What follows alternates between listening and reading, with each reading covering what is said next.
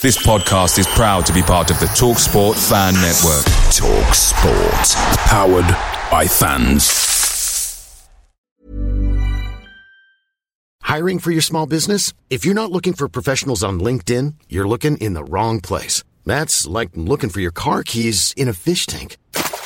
LinkedIn helps you hire professionals you can't find anywhere else, even those who aren't actively searching for a new job but might be open to the perfect role. In a given month, over 70% of LinkedIn users don't even visit other leading job sites. So start looking in the right place. With LinkedIn, you can hire professionals like a professional. Post your free job on linkedin.com/people today. The TalkSport Fan Network is proudly supported by McDelivery, bringing you the food you love. McDelivery brings a top-tier lineup of food right to your door. No matter the result, you'll always be winning with McDelivery. Order now on the McDonald's app and you'll get rewards points delivered too. So that ordering today means some tasty rewards for tomorrow. Only via app at participating restaurants. 18 plus. Rewards registration required. Points only on menu items. Delivery fee and terms apply. See mcdonalds.com.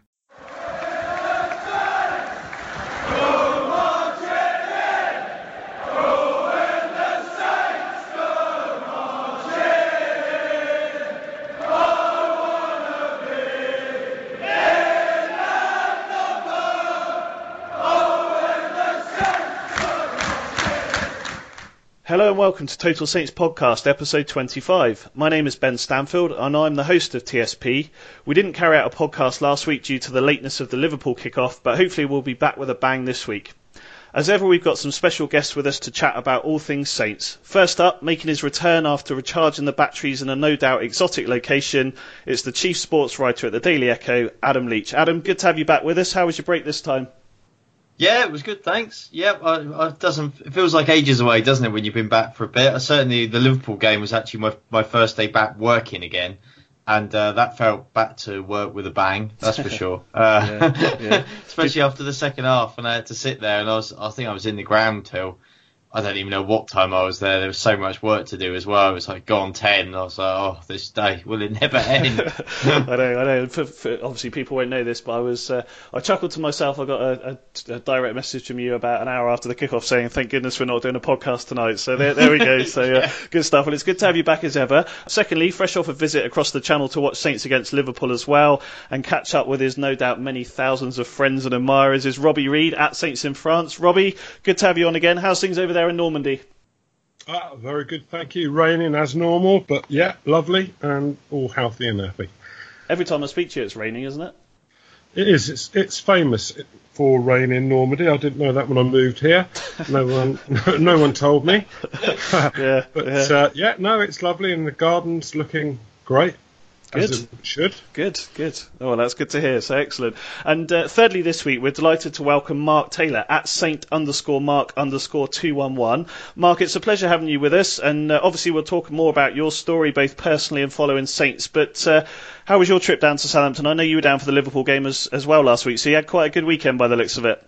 It was the best weekend I've ever had in my life by a long stretch, and that's pretty much all thanks to Robbie. It was fantastic. There was loads of things arranged that I didn't know about, so it was all a bit of a surprise, and it was really, really good. It was the best I could ever have asked for.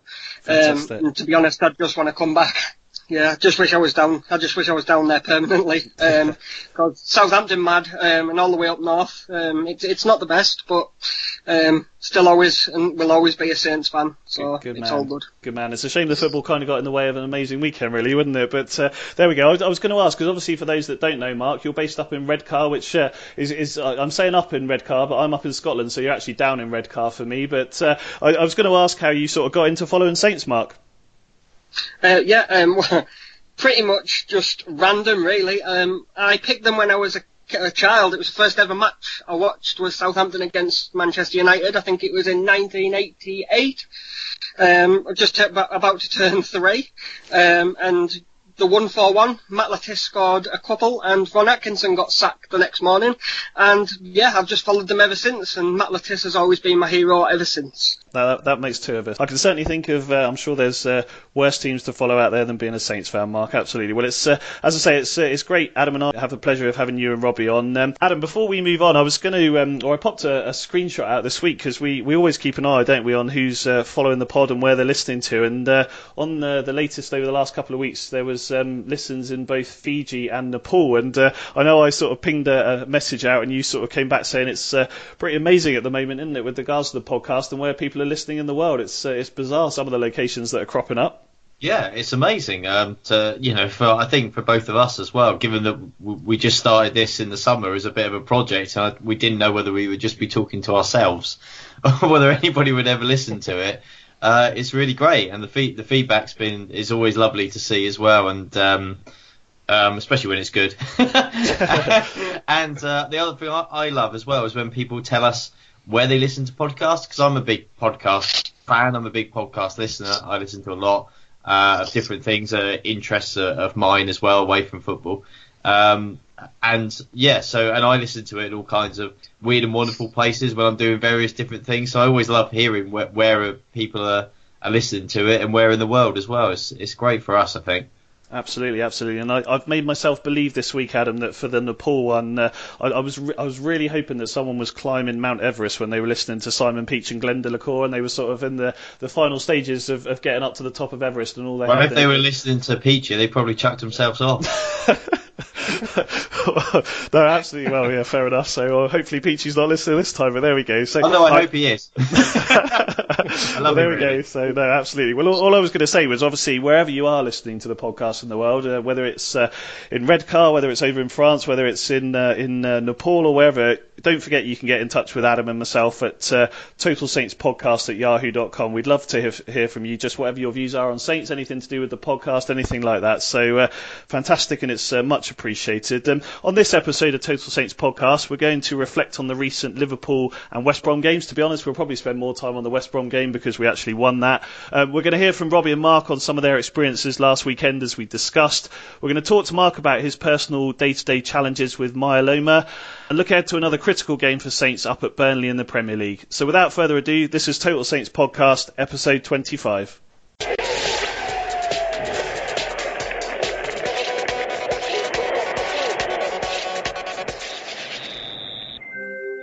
So as ever with Saints, it's been an up and down week, being well beaten by Liverpool at St Mary's in the Premier League, 2-0, as I predicted in the podcast last time out. Adam, I know you weren't on the podcast, but it turned out it was a triple points week as well, so I got 60 million for that, so that was good. Yeah, yeah, that's a surprise. Yeah, I thought it might be. I think that happened last time I was away. You got one right. Yeah, well, there we go. Before, obviously, they secured their passage through to the quarter-final of the FA Cup yesterday by beating West Bromwich Albion 2-1. Reflecting on the Liverpool game briefly, Adam, just because I don't think we should skip over it. In terms of that, it was another poor performance really at home for Saints.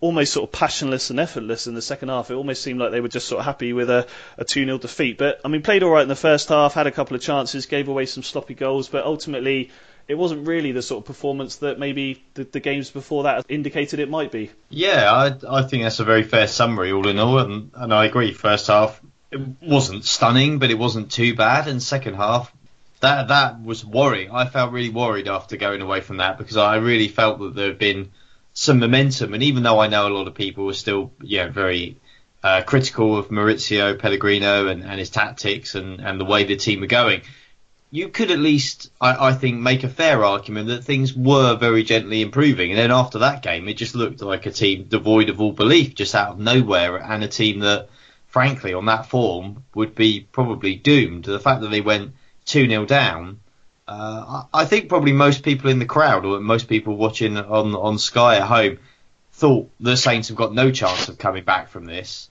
which I think would probably be quite fair. But you would hope that the players would at least be the ones that didn't believe it and would give it a go. But they looked as if they did believe it, and that was a very demoralising, potentially demoralising. But in fairness to them, I know we're talking about West Brom, but they picked themselves back up again and got back on with it. And so that looks hopefully more like just a bit of a blip against a decent team, rather than this is the way it's going to be for the rest of the season. Robbie, I know you were obviously there as well. I mean, what did you make of it? Similar to Adam's views of watching the game, it kind of felt like it was a bit too easy for Liverpool. Yeah, pretty much so. I mean, the first half, I sort of went in after the first half thinking, well, we've had several chances we've not taken. They've had 3 and they've taken 2 of them. And I was sort of fairly optimistic for a fighting second half. But literally, I mean, that second half, I was sort of almost speechless and shocked, to be honest, because I thought that the substitutions were bizarre, to say the least. And the team, like Adam said, the team it looked like they'd come out to play for a 2-0 loss. There was no confidence, no passion. It was a totally different sort of setup to the first half in many respects. So yeah, I was fairly shocked, but like Adam said, I also feel it may have been like a bit of a blip. Things had been improving slightly, and fingers crossed it's going to continue that way. Mark, I know obviously this is a Southampton podcast, but we saw Liverpool go away to Porto during the week and spank them 5-0. So actually 2-0 at home. I mean, as I say, I know second half was a bit of a cruise, but what did you sort of make of the St Mary's atmosphere and things like that? I mean, did you feel that the sort of crowd were behind Saints, or did it feel like it was just one of those games that kind of Saints and Saints fans wanted to get out of the way and focus on more winnable fixtures? First of all, for the fans' perspective, the fans have always been amazing. They've always got behind the team. They've always stood by the team. And, you know, when a couple of bad substitution decisions go against us, some people may call and question the manager's decisions. Now, I was probably one of those people because I didn't understand why he made the changes that he did. But the whole experience was in the ground, probably from even before the game started. So much positivity, and they got behind the team. And I think once the couple of goals went in for Liverpool, I think a couple of heads dropped on the pitch, and then I think a couple of heads dropped in the stands, and then it kind of went from there. But then I think the substitutions made it worse. And I think that, unfortunately, the decisions on the substitutions were baffling, and I think a lot of the fans thought that. But they still got behind the team as best they could, and just, yeah, they've always stuck behind the team, and long may that continue. A couple of managerial decisions with substitutions, it baffles the fans, but we've always stuck by the team, and that's what we need to remember, and that's what we need to take into the rest of the season, in my opinion. Completely agree, yeah, absolutely. And Adam, just on the flip side of that, talking of substitutions, Mr. Klopp obviously did his best to rub it in our faces by not only bringing Lallana on, but they've been bringing Mr. Lovren on in the last couple of minutes as well. So that really sort of summed up a good day. Yeah, I think judging by his comments before the game as well, I'm not sure, despite the fact he signed so many players, or the club Liverpool has from Southampton, I'm not sure he's desperately keen on Saints, is he really? He didn't sound like he liked Saints very much, and I think I'm sure the feeling's mutual. I think it probably is, but but yeah, very grateful for all the money, I suppose. But otherwise, yeah, and I think it was probably quite deliberate, wasn't it? It wasn't. I don't think it was a coincidence or just a happen chance. I think that was a very deliberate move from him. And I must admit, I sort of giggled at the time when I saw Lovren taking his top off. I was like, oh, this is just about the final insult, surely. Yeah. They could have played it from the start. If that would have been nice, wouldn't it? Well, it probably would have given us more of a chance, exactly. Wouldn't it? But there we go. For the win. And Robbie, just to finish on the Liverpool game, I was just going to ask your impressions of Guido Carrillo in the flesh. I know he's taken a bit of flack from Saints fans the last couple of weeks, and I think we've all agreed he's maybe been a bit isolated. But what was your sort of view of Carrillo, just having watched him in the flesh? Yeah, it's quite indicative of, mainly the main social media I use is Twitter, and quite bizarre that the guy's basically just arrived, and I think he's been described as a cart horse and several other things. But personally, I thought he showed a lot of passion. He kept his head up. He tried the whole time he was on the pitch, and I think his height in the box will be. Eventually, we will see that will be a great asset for us, especially with the kind of free kicks and dead balls that Prowsey can put into the area. And also, I think since Graziano left, I think we've been missing that kind of player that can play consistently. I know Charlie Austin can get in the box, he's got the height, but obviously he's always a slight injury worry. So, yeah, I think we will see Guido come into his own, fingers crossed, and he's young enough to totally improve and adapt. So we move on to West Brom and the FA Cup, and hopefully I list everything here, and apologies to any Baggies fans that are listening if I do miss anything, but West Brom find themselves with 3 league wins all season. They've sacked their chairman and chief exec this week. They have Jay Rodriguez in the middle of a potential racism case. They have 4 players who stole and abandoned a taxi on the team's warm weather camp in Spain. Alan Pardew has his mobile phone and wallet nicked on the same trip as well. I think that's everything, but if I have missed anything, as I say, I apologise. Adam, a club, let's say, it's pretty sort of state of disarray at the moment, West Brom.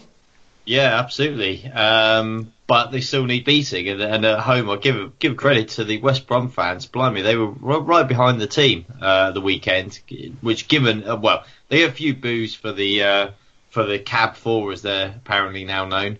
But otherwise, they got right behind their team, and in fairness to them, they stuck right by them as well. Which, given the state they're in, you wouldn't blame them for sort of abandoning them to a certain extent. But I mean, to be honest, they look sunk now. I think Saints pretty much sunk them with that win a couple of weeks ago.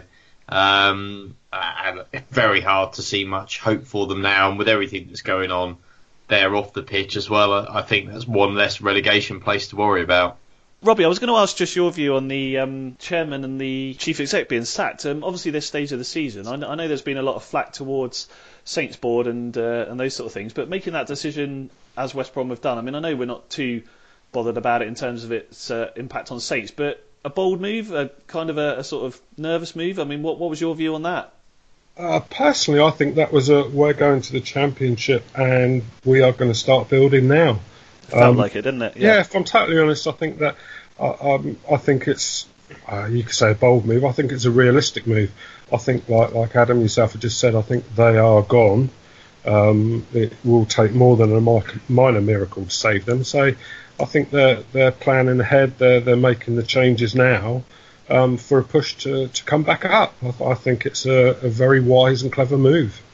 And Mark, in terms of the taxi incident, again, I'm not saying it's something I've ever come across too much as a football fan, but again, not something you need when you're bottom of the division and being on the run that they're on.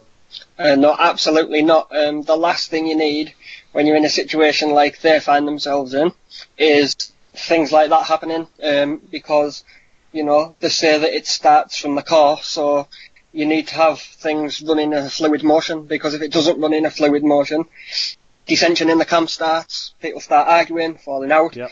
And then obviously they've got other cases going on, and it's, from their perspective, I second and third everyone's views. I think they're gone, and I think they're just getting ready to start again in the Championship, to be honest. In terms of on the pitch then, Adam, obviously it was a solid, good win for Saints, maybe lucky at times. We can talk about the goalkeeper in a minute particularly, but I guess, through to the quarterfinals now, obviously that's a positive. We're expecting to play Man City, but they've still got to get past Wigan. So confidence and looking ahead, I mean, is that, assuming we get Man City away, Adam, is that likely to cause an issue with confidence, or do you think winning every game that you can at this stage of the season should hopefully breed confidence?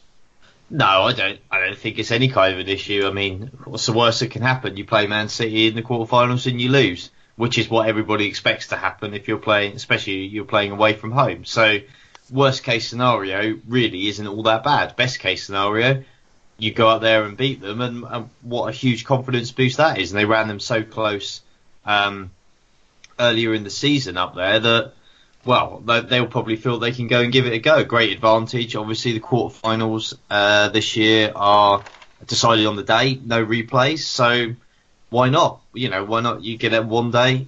Who knows? Especially depending on what the fixture schedule looks like for Man City going into that game. It might not be absolutely number one on the top of their list of priorities at that point in time. Also, I think probably a slight bonus depending on where the Swansea game that would have been that weekend gets bumped to.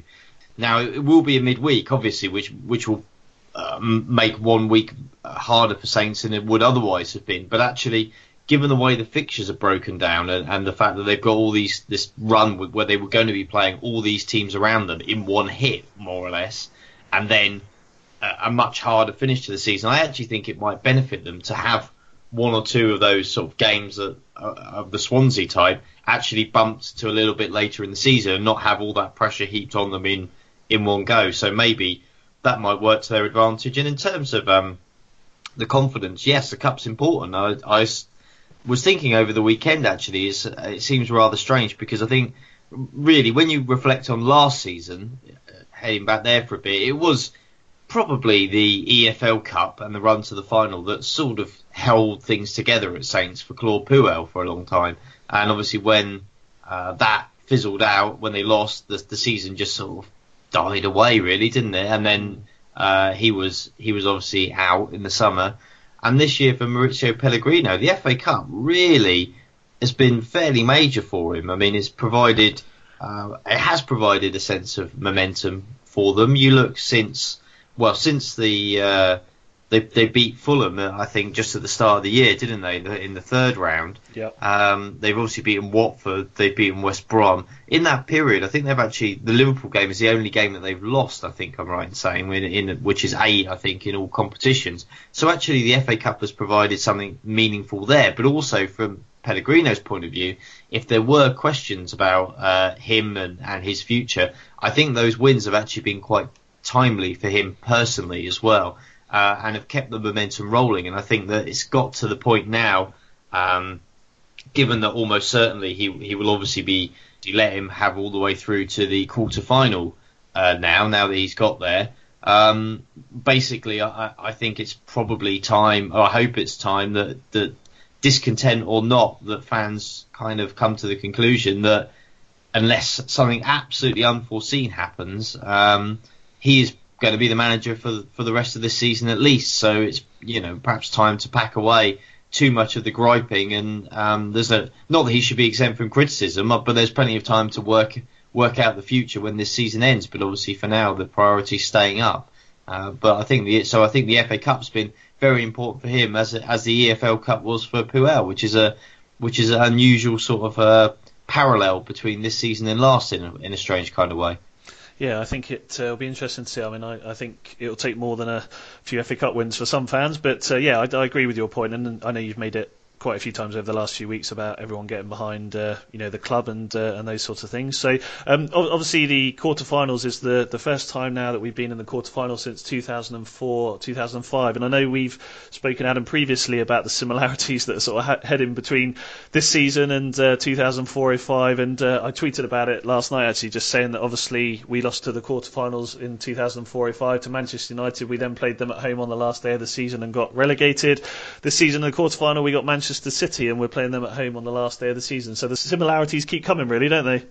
Yeah, it doesn't stop, does it? In fact, funnily enough, we were talking about it yesterday after the game in the press room before the draw was made later on in the evening, and sort of actually we were saying, well, wouldn't it be a strange coincidence if it ended up being Man City? And sure enough, you could almost put your mortgage on it, couldn't you? That it was going to be them come out, but.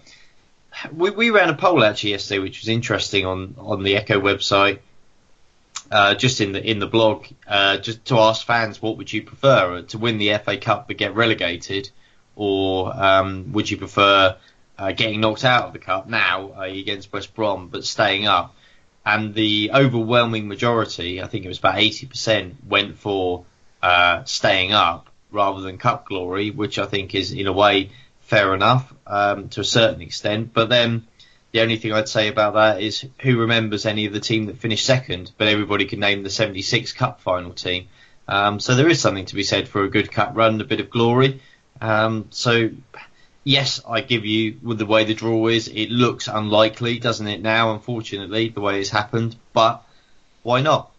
One-off games now. And from Saints' point of view, I think that just simply when you haven't won many games in a season, winning matches is galvanising, and it builds momentum, and we know how important momentum is in football.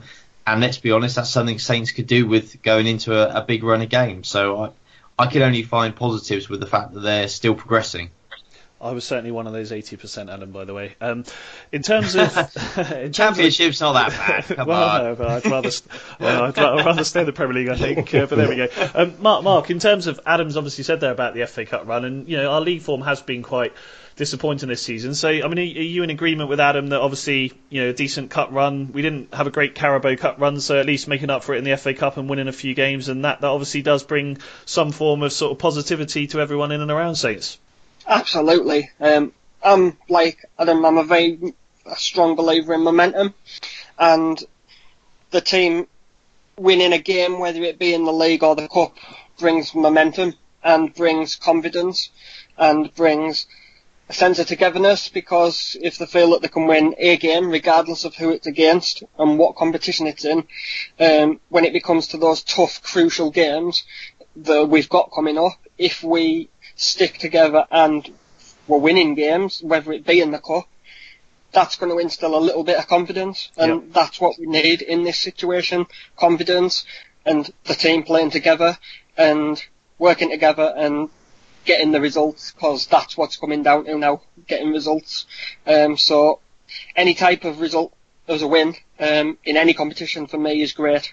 Yeah, agreed. And Robbie, the other thing I was just going to ask, Adam sort of mentioned it there. Obviously, that's now going to mean that the Swansea game is rearranged, which could be a positive or negative. It could mean that we're playing catch up, but again, that could mean that the Man City game actually comes at a right time, because if we are struggling a bit in the league after Burnley, Stoke, and Newcastle, it gives them a bit of a break before another push for the final sort of stages of the league season. Yeah, totally. I totally agree with what Adam said. I mean, there are only positives from that, because there's two trains of thought. You can have the half glass half empty, which is like, if we're struggling after those 3 games, we've got the break. But the other side of that coin is with McCarthy starting to really show his worth in goal. If we've had a really good run on those 3 games, then going up to City with McCarthy having a good game and maybe a couple of the defenders going up to score some more goals, anything can happen. So yeah, I think that's a positive, definitely. Totally. I mean, I would imagine that Guardiola will take the cup seriously, but you don't know what they'll be doing in the Champions League at that stage. The league title may be very close by then as well, so there could be other priorities, couldn't they? Adam, Robbie's just mentioned there Alex McCarthy. I just wanted to give a quick discussion about him. You and I have both been fairly positive towards Fraser Forster. I don't think either of us think he's not a good goalkeeper, but likewise, there's been calls for McCarthy to get a chance this season. That's 10 games he's played now, Adam. He's only conceded 11 goals, so he really had another fantastic performance up at West Brom. Yeah, I mean, that was his best performance of the lot, really. I mean, quite a lot of the games that he's played so far, to be completely honest, he's not really had huge amounts of work to do. He's either found himself occasionally picking the ball out of the net when he's had basically no chance with anything, or Saints have actually been defending an awful lot better. And I think his coming into the team, I'm not saying that it's mere coincidence, because that would probably be unfair, but it has coincided obviously with Southampton actually, as we spoke about, improving their form. They are playing better. They're beginning to look most of the time like a team that actually, whether you like the way they play or not, but they actually look like they're understanding the way that Pellegrino wants them to play, and they look like they have some sort of a game plan now. And McCarthy definitely has played a part, and also been a beneficiary of the fact that he's come in kind of at that time when things are getting better as well. And at West Brom, that was by far the best we've seen, because he actually had to make a string of good saves, which he did. And I think, well, for me, more than that, I was less impressed with the saves, because I think most goalkeepers at the top level make good saves. That's just what they do. It's the rest of the game that sets them apart from the others.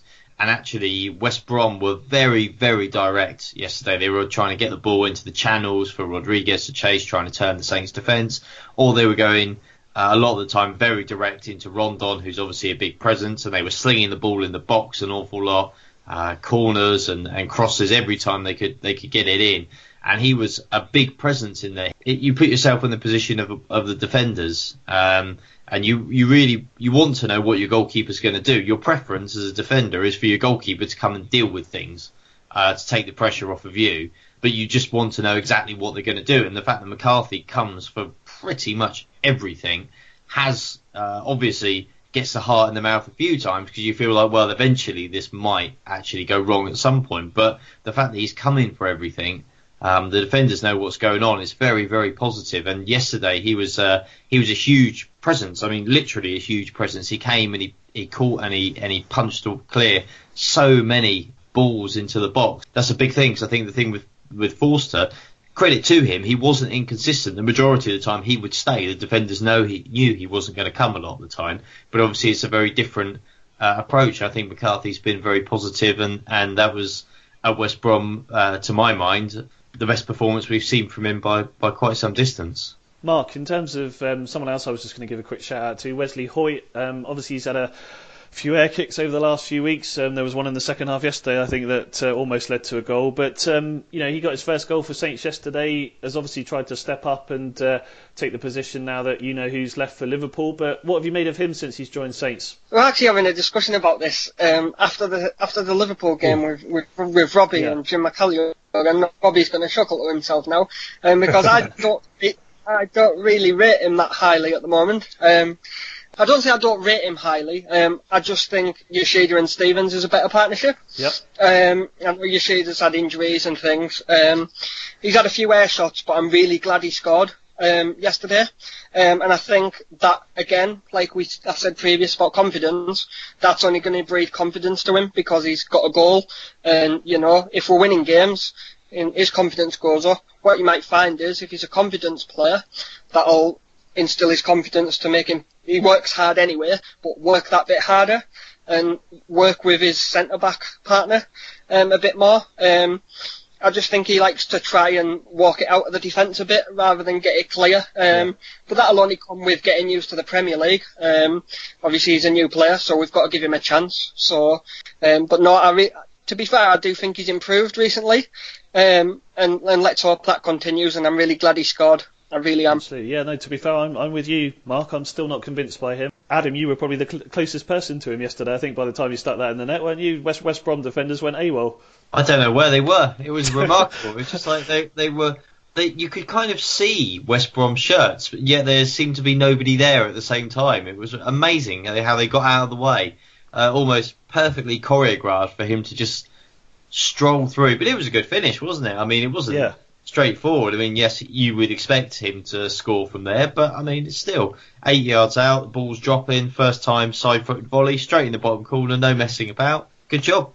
Bosh. And Robbie, just to finish on the West Brom game then, that's 3 wins against West Brom this season, as we mentioned earlier, for Pellegrino, so he's obviously enjoyed some rare success against them. But what have you made of him since the last time we spoke, which was, September time, Robbie? It's difficult. I mean, being a fairly positive kind of guy, I mean, I always try to back the team, back the manager.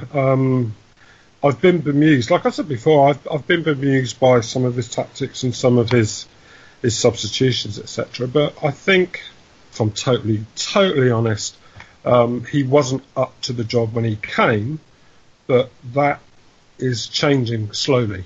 And I am hopeful, very, very hopeful, that at the conclusion of this season, he's totally adapted to the Premiership. He's settled in.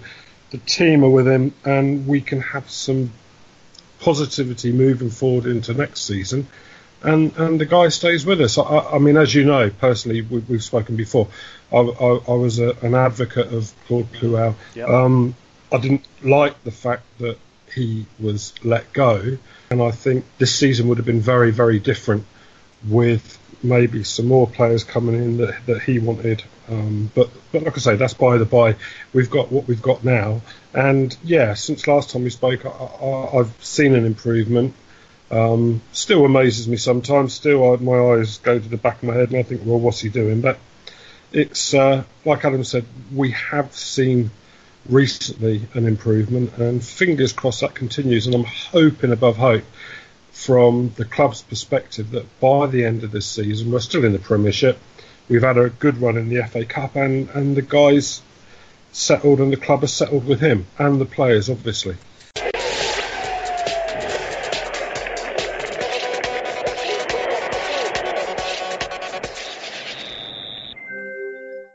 We're going to have a chat to Mark now about his daily challenges suffering with myeloma. Mark, for those that don't know, what is myeloma?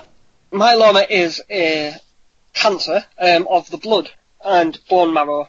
So it's basically a condition where cancerous blood cells, basically what they do is they outnumber the good cells that run around your blood in your body, and these cancerous blood cells stick together and they form growths on bones and they get into your bone marrow. Now, unfortunately, from my perspective, I'm currently in a situation where my blood is affected. However, I've had some very bad times over the last couple of months with my mobility and my spine, and a couple of scans have shown that I've got a couple of growths on my spine now as well. And I'm currently going through vigorous testing and investigations just to clarify whether it's got into my bones as well. Now, that's quite worrying, obviously being 31 years old and obviously having blood cancer or any type of cancer at that age is not good. Totally.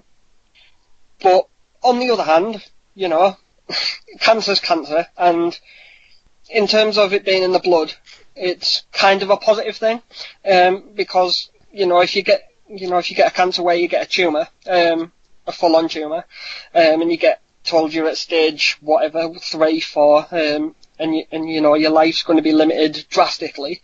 You know, you get told you get weeks or months left to live. Like, I can't imagine what that must feel like. But in terms of the blood cancer, that is there, and they're keeping it at a level where it's not going to get to that point at the minute, which is fantastic and great. The only downside, obviously, with any type of cancer is infections. Now, I am ridiculously bad for getting infections at the moment, but that's only because my immune system's absolutely shot. But that's what this type of cancer does, because the cancer cells in the blood attack your good cells.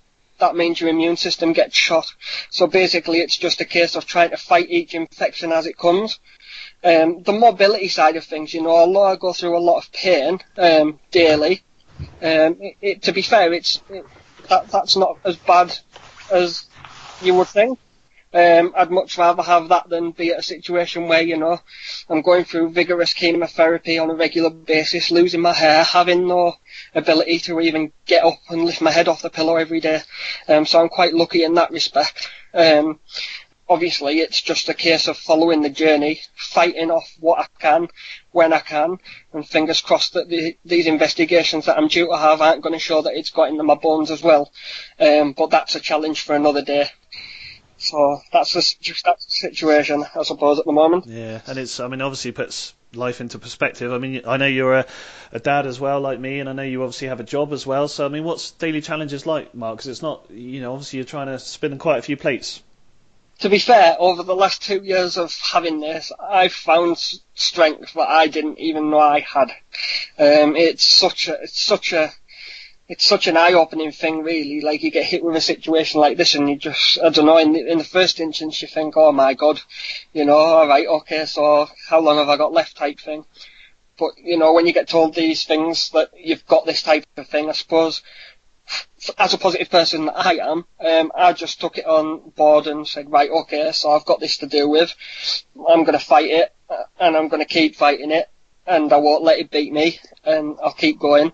And, you know, getting up some days is really hard, and having infections after infections after infections is even worse, because it just knocks you for absolute six. I've got a little boy, yes, called Nathan. I absolutely love him. He's 5 in April. He lives with his mum from previous relationship, but I still see him every weekend, or at least twice a week. So, you know, just him himself, he keeps me going. Himself, he's an amazing little boy. And, you know, just thinking of him every day, you know, it makes me fight more. And going to work, currently working 2 days at work and 3 days from home. Yep. When I'm well. So, you know, I'm trying to keep the normality. I think that's the main thing, having some type of normality in your life, although you're going through what you're going through. Because I think if you just went into your shell and thought, oh no, that's it, basically I think you'd just go into yourself and that probably would be it. And I've got so much to live for, like Robbie and the guys down in Southampton when I came down. I know we'll touch on that later. Yeah. But what an experience that was, and just to have people who care for me and support me it's absolutely touched my heart, and I mean that from the bottom of my heart. It really is nice, and just having a positive attitude. That's all I can say, really. Just making sure that you think that regardless of what you've got and what you're facing, you can beat it. And if you keep that positive mindset, you're on to a good start. Absolutely. And so far, 2 years in. So no, good man. And I know there's a lot of criticism about social media these days, but probably the opposite with you, because I know you've become a bit of a legend on the Saints hashtag. I know everyone's got a lot of love for you, and I know despite being up there in Redcar, likewise you give a lot of love back. So I imagine that sort of helps to get through days as well, the sort of love and care from the Saints fans. Oh, right. When I first got in, getting on Twitter, and Robbie did a shout out for me, and it's just took off since then. It's I can't even tell you what it means to me. The Saints fans, everybody wishes me well, asks me how I'm doing. A lot of Saints fans send me messages. A lot of people have got my number now and send me text messages to see how I'm doing, or just basics, just the basic things, just how you're doing. It means everything. The littlest things go the furthest way to me, and just having so many nice words of support from everybody it just touches my heart, and it just goes to show what an amazing family club, amazing club from top to bottom Southampton Football Club is, and it's a club I'm proud to support, and I will support for the rest of my life. Oh, brilliant. And just before we talk to Robbie about some of the stuff from last weekend, so I know amazingly as well you're going to the Great North Run later on this year, isn't that right? So, and that'll obviously be for Myeloma UK. So I was going to, and we'll plug it when we put the podcast out. We'll obviously put a link to your Just Giving page, Mark. But how can people go about sponsoring you? We say Great North Run. I actually did it last year, and due to my mobility, I can only walk it. Yep. But it classes the same as a run, so I'll call it a run just to quite right. Yeah, but no. In order to sponsor me, really, so obviously Just Giving page is the easiest way. What I am going to be doing on a regular basis between now and then is popping down to Southampton and try and get a couple more games in before the end of the season, and then in the close season as well, and probably the start of next season. So what I might do is try and work something out, if people aren't privy to or wanting to donate online, because I know people have donation things online, maybe try and get some type of donation form set up or something. I don't know. That would be something because I know it's in September, so there's plenty of time to think ahead. But obviously, in the first instance, the best way to donate will be through Just Giving. Brilliant. Robbie, obviously you were aware Mark was coming along. How did you go about sort of deciding to set up so many amazing experiences for Mark, and what did you and Mark end up undertaking whilst he was down? Oh, blimey. Yeah, keeping the secret was difficult because Mark, being such an adult, was not obviously messaging everyone I knew to try and find out what was happening. or he may have been. Well, basically what happened was, going back to the beginning of the story, I saw Mark's original tweet, and it was just, I just knew that he was such a good guy, and I wanted to be friends with him. You can just tell, you just know straight away. So I did the shout out, and some fantastic people. It instantly took off, which was fantastic from my point of view, because I knew Mark was being followed by some of the people that follow me, and I know they're great guys.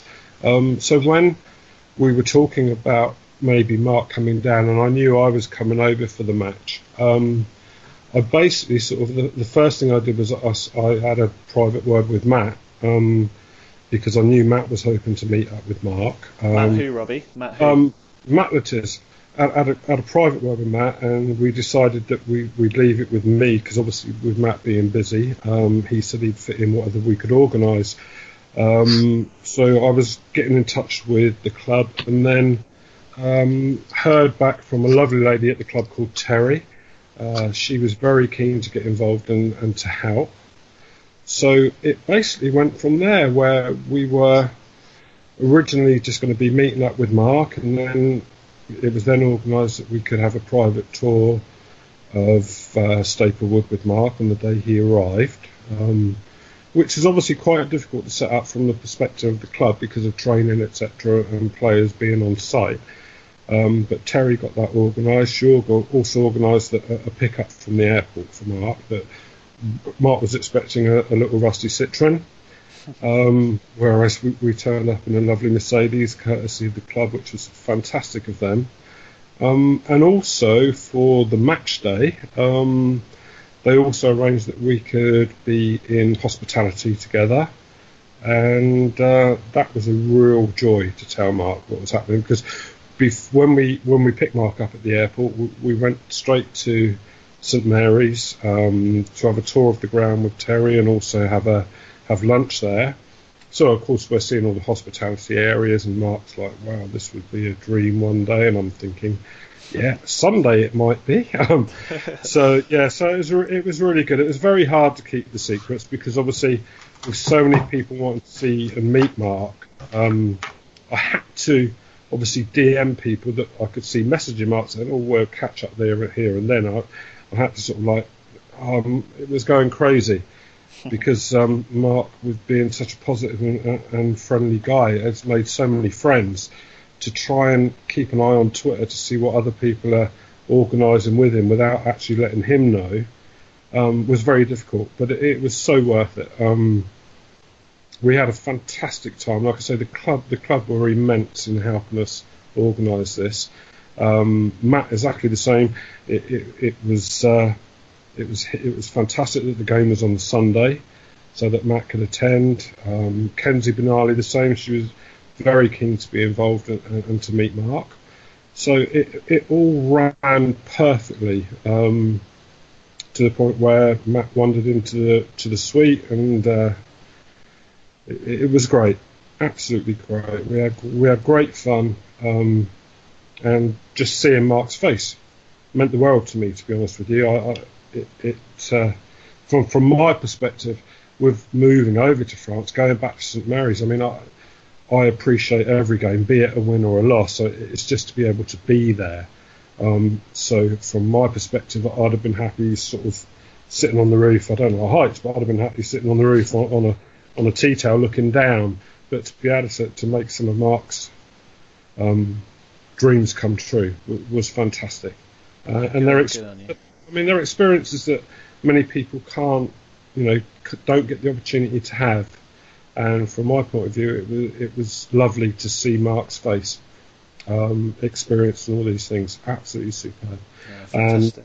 And it was great. The one big bonus is my little girl sort of came along with us, and Sophie and popped out the side of the gym as we're walking by at Staplewood. We'd obviously been made quite clear to us we're not allowed to talk to the players, so I obviously ignored that and asked for a photograph.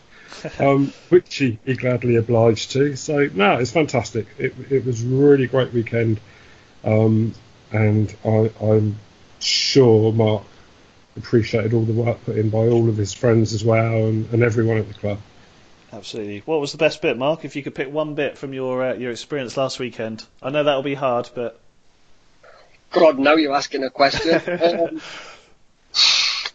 Well, Matt Le Tiss is my hero, so it'd have to be meeting Matt Le Tiss. But taking all that aside, meeting Robbie, it's the best part of it, because if none of this would have happened if it wasn't for Robbie, and I love him a bit, he knows I do. So if meeting him was the best part of the whole weekend. I don't like everything else aside, all the amazing things aside. Meeting Robbie was the best part of this weekend, last weekend by a mile. Yeah, good stuff, and that's why we were keen to get you both on so you could sort of have a chat about it. Adam, I know the club takes a lot of bashing from fans, maybe considering what's happening on the pitch justifiably, but they continue to do pretty amazing things off the pitch and supporting Robbie and Mark with having an amazing weekend, whether the football was good or bad.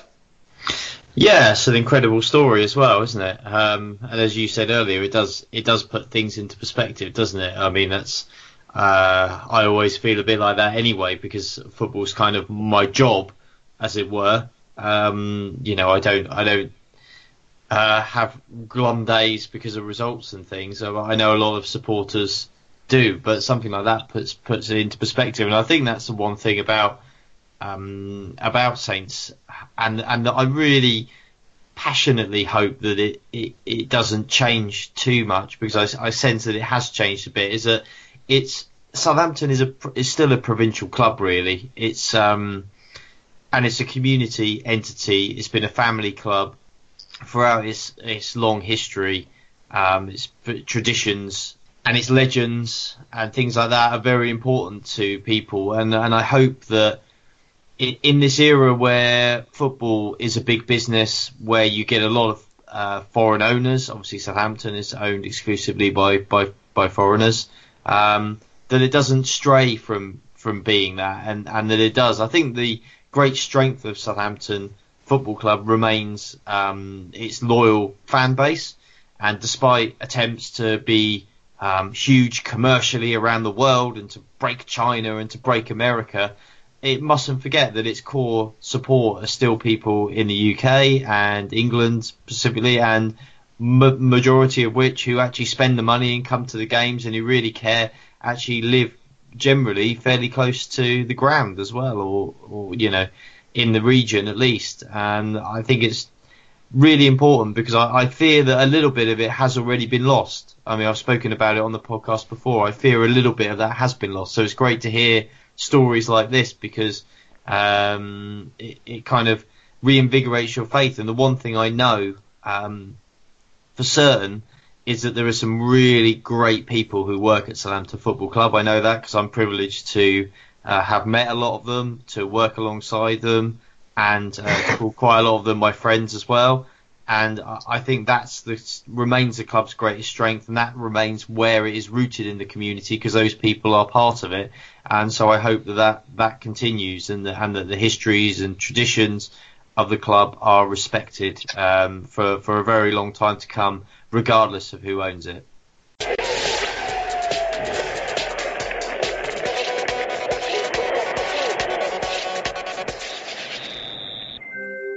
Right, we're going to finish this week's podcast by just having a quick look at the next Premier League fixture away to Burnley. Burnley have no wins in 11 games. They've only scored 6 goals during that period. In their last home game, to be fair, they did draw 1-1 with Man City, though. Adam, we've discussed before, but Burnley are never an easy side to play against, and Turf Moor certainly not an easy place to get a result. No, definitely not. But I think it's an opportunity here for Saints. It's the start of a really important run of games. Burnley are on poor form. Saints, Liverpool side, are on reasonable form. There's got to be a good chance here. It's going to be difficult. You know what you're up against Burnley. You know you'll have a vociferous home crowd in a sort of an older stadium, which the atmosphere can be quite harsh and intimidating. You know it'll probably be really cold, because it always seems to be really cold at Burnley. I remember turning up once and all the press deck was basically completely frozen when we got there, and then it thawed, and we were all just sat in water basically. But that's just that's the sort of thing that you've got to put up with at Burnley. It's got an older stadium, and it's the same for the players on the pitch and some of their facilities as well, and that's part of Burnley use that well to their advantage. But also they're a very well organised team. They're well drilled.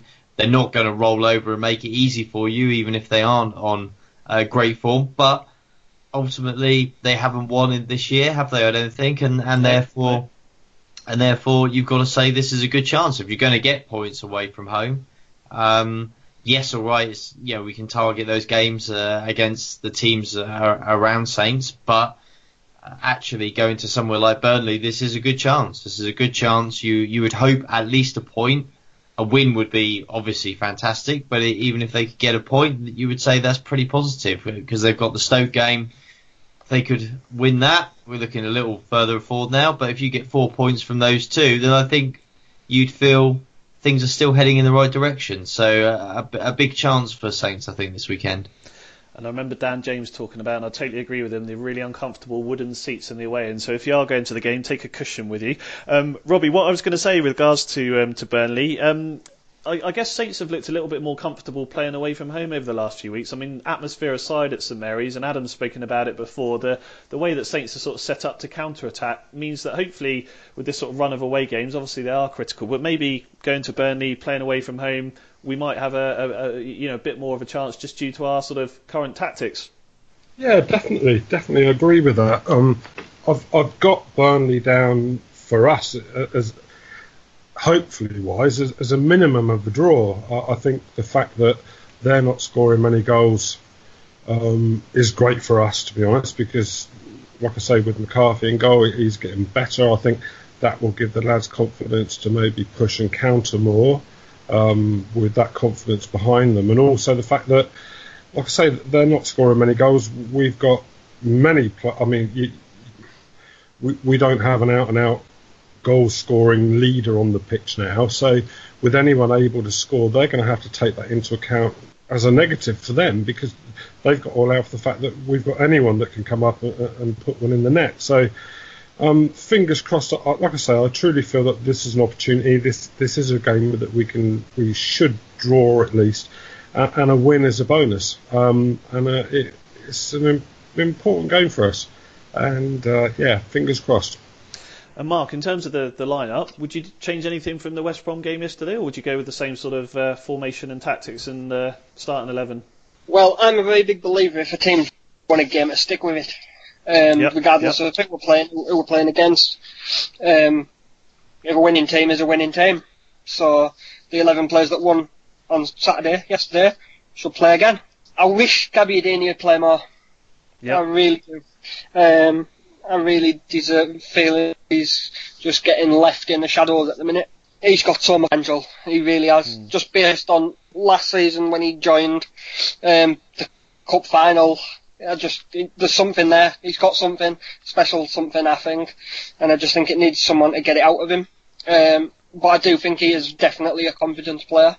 So when he came in and he was scoring goals when he first joined, and then he had a bit of a spell where he didn't, and then his confidence went down, and kind of where he's at the minute is not the best. But I think looking at Burnley, because they're so compact at the back, I'll probably go with two up front to start with, just because if you can get a knockdown to somebody off Carrillo, or even if Gabbiadini did play it, or someone get a knockdown to one of the players and get some shots in, frighten them, a bit early on, just get at them straight away, because they, like you said, they haven't won in 11 games now, so if they conceded an early goal, their heads might go down a bit, with us winning yesterday.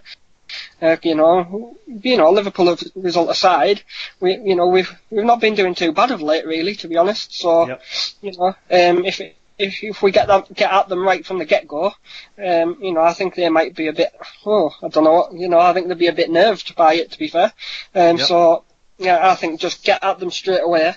It was really good to see Nathan Redmond playing yesterday as well. Let's say winning team. I'd probably go with it. Yeah, no, I think there'll be a few Saints fans nodding in agreement with your Gabbiadini comments. I think I'm probably one of them, Mark. And Adam, you mentioned there, I mean, obviously it is a crucial run of games now, sort of through the end of February, through March. So, I mean, how important is it that Saints sort of take each game at a time and don't sort of think about what's coming around the corner, just try and focus on that next game, really? Good cliche. Thank you. I tried to get take it one game at a time. Yeah, I tried to get one in at least every podcast. Yeah, well, I mean, it's a game of two halves. Yeah, exactly. From their point of view, it's the only way to go. There's no other way. It's for us and for everybody else to worry about the run in general. I just think I'm picking up on what some points made there. I don't honestly think that we'll see Saints go with two strikers, really, because it's not happened yet. So I don't foresee it happening before the end of the season. And I also think that part of the problem with there's been a dual problem. I get the impression, he hasn't said it, so I'm only second guessing, but from what's happened that perhaps Pellegrino doesn't fancy Gabbiadini too much. I mean, he's certainly not had that many chances. In fairness, when he has played, he hasn't actually been all that impressive, but then Saints haven't been really set up to play in a style that would suit him either. So I think that's been a that's been a difficult part of the season. And actually, they look more comfortable. Though Carrillo's obviously only just arrived and is only just settling in, they look more comfortable just with that kind of target man. And again, we spoke about it earlier in the season when Tadic kind of came to life when Austin was in the team. More of a, not really a traditional target man as such, but more of a target man type. And then there's Tadic again. He's a live wire. And then Austin gets injured and Tadic, where is he? He's sort of drifted off the radar a bit. Carrillo comes in and, a big target man, and Tadic, he's flying again. And I think that's a real positive for Saints, because I think that he's much underrated. And when he's ticking, the team are ticking a lot in terms of attack. The only other thing I think that could be considered, I imagine, assuming the Bufal's back again, he could potentially bring him in for Redmond. I don't know. I tend to agree. I'd stick with the winning team. But obviously Romeu was also left out. I suspect that was due to the fact that he's only one booking away from a 2-game ban. So they wouldn't really want to kind of have wasted that booking in a cup game, as it were. I mean, it looks like he probably will pick up that booking and get a 2-game ban at some point. But obviously he probably would come back into the reckoning again for a league match. So it'd be interesting to see what Pellegrino does there. But yeah, in the context of the season, a huge run of games. Swansea moving changes it a bit, but huge run of games and a good chance to get off on a positive foot. If I was thinking of Bufal's ideal matches, and I'm a big fan of Bufal, I'd be thinking February away to Burnley is probably not one that you'd be thinking of penciling him in for, but you never know, do you? But there we go. Look, Robbie, Mark, one word answer, yes or no. Robbie, we'll start with you. Will Saints stay up this season? Yeah. That's good enough. Mark? Yes, definitely. Excellent, done and dusted, perfect. I'll take that now. So lovely. All right, well let's have some predictions then. Adam, I'm going to take the pressure off our guests and start with you. Ah, damn it! I know you just copy our guests otherwise. So yeah, that's true. I would, and I'm really torn as well. I'm going to go 1-1. I was almost going to go for a 2-1 Saints win, but I think I'm going to stick with 1-1. I think a steady 1-1. Yeah. Take that. 4 million points, yeah, good stuff. All right, Mark, what do you reckon? 1-0 Saints. 1-0 Saints, good stuff. All right, Robbie, can you beat that? Oh, well, head says 1-1, heart says 2-1 Saints. Good stuff. All right, well, I've actually gone Hang on. You have to go for one, because I said those two as well, and I had to go for one. Honestly, you're such a stricter with the rules, Adam. Go on, right. Go on, Robbie. I'll tell you what, I'm going 2-1 Saints. 2-1 Saints. All right, good man. All right, lovely. Well, I'm a bit boring, I'm afraid, but I'm actually going to copy Adam and go for a 1-1 draw. So I probably allowed to do that, but there we go. So I think you're right though, Adam. If we can get 4 points out of Burnley away and Stoke at home, I think we'd all take that, and then focus on Newcastle, can't we? So good stuff. All right. Well, that's the predictions and our summary of the Burnley game.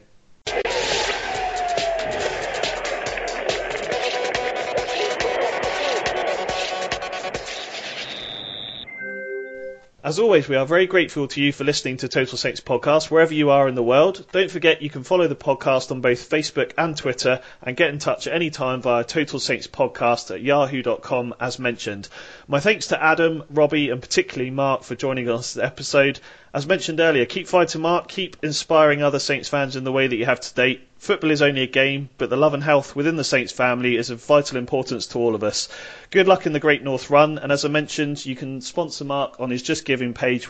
Finally, everyone at Total Saints Podcast would like to wish Hugo Schechter the best as he moves on from Saints. Hugo has given a lot to Saints and become an icon with fans in more ways than one. Thankfully, I'm advised he's not moving to Liverpool, but certainly wish you all the best, Hugo.